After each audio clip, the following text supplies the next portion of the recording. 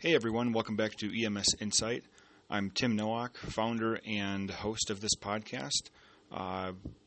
Wanted to delve into a clinical topic and just a quick, short, and sweet little brief one, and looking at some cardiac benchmarks, some cardiac metrics, different things that we can do within EMS to improve STEMI patient, heart attack patient arrival, and then also, end disposition and overall treatment within the hospital facilities.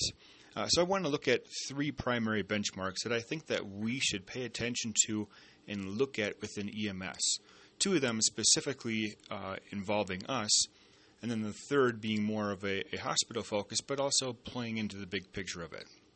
So the first benchmark, and really the starting benchmark, is that arrival time.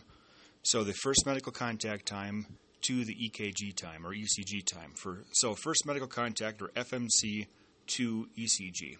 And really what I think should be a benchmark for these patients is 10 minutes or less.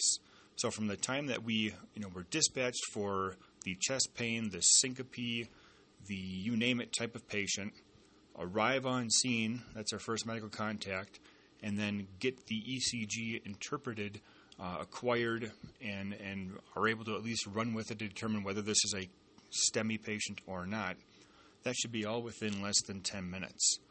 So that's at least our basic benchmark portion of things that we can control within EMS. Transport times, sometimes that is out of our control, whether it's weather, whether it's distance, so we may not be able to have much of a control or path with that, but from our arrival time then to the hospital, that opens up another benchmark opportunity, which is the door-to-balloon time. And that's something the hospitals look at quite a bit. National standards from American Heart is 90 minutes, and we really look at trying to keep that 60 minutes or less in most hospital settings. But even though in EMS we can't necessarily control that a whole lot, but what we can do is notify the hospital sooner, especially if we have that early ECG time, that early recognition of a 12 lead time. We can prompt the hospital much, much quicker. We can call them on scene, and I certainly emphasize doing that. Call them on scene so that we can provide them with that extra 3 minutes, 5 minutes, or even 10 minutes compared to what we would have been doing only by calling en route to the hospital. Because you keep in mind, during the daytime, there might be cath lab staff on scene or at the hospital, but not all hospital facilities have an actual interventionalist there. Or even after hours or on weekend time, the cath lab team likely has to come in as well as an interventionalist. So even though we may not have a direct control over the door-to-balloon time, we certainly can impact it. And overall, the grand scheme of things, the grand time that I think is important for us to focus on is the first medical contact to balloon time. So certainly the first medical contact to ECG time, we can have a direct impact on.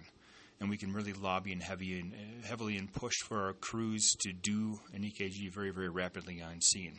Door-to-balloon we may not have as big of an impact, but the grand scheme of it is that we're ultimately looking for the best interest of the patient, which is we get on scene, we recognize the problem, and then we immediately call the hospital with a STEMI alert, cardiac alert, if you have some sort of formalized language within your system, and I would encourage that.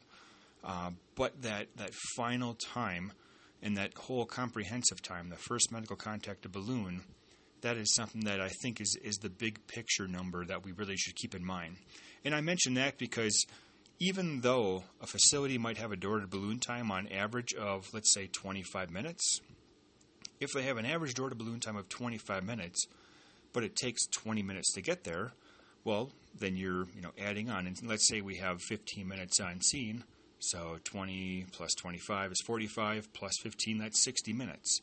As opposed to if we have 15 minutes on scene and a 10-minute transport, so that brings us to 25 minutes, and then another facility has even, let's say, a 30-minute door-to-balloon time, we're still saving 5 minutes, overall with that. So there's some give and take within all of this, but the big picture, again, is first medical contact to balloon. Door-to-balloon, again, we may not have a significant impact over all of it, but that first medical contact balloon, that's where we can really make an impact. And when we couple that with our first medical contact to ECG time and then that recognition point, that really sets the clock for us. So cardiac benchmarks that I think all of us should be monitoring, especially as directors, as coordinators, as chiefs, things that we should coordinate and work with our hospitals on to help shave times and facilitate more rapid patient access and determination would be our first medical contact to ECG, door to balloon, and then overall first medical contact to balloon times. And by all means, I think there's weight in this on the stroke side too when it comes to door to CT, first medical contact to alert, first medical contact to CT, door to read times, and a lot of those are hospital benchmarks and metrics. But I think that the more cooperation that we can show with our facilities, the more involvement, the more interest, the better it's going to be for our patients. So again, a quick little topic, something that's on the clinical side for us to look at. And again, as a director, as a coordinator, as a chief officer, things that I think we should work with hospitals on to build a strong relationship that ultimately makes our system and their system better, as well as improves outcomes for the patient. So once again, Tim Nowak here with EMS Insight, and would encourage you again to shoot any questions or comments or even just suggestions for a topic for next week. Send me an email at insight@emergencymedicalsolutionsllc.com, and I will see you next week. Stay safe.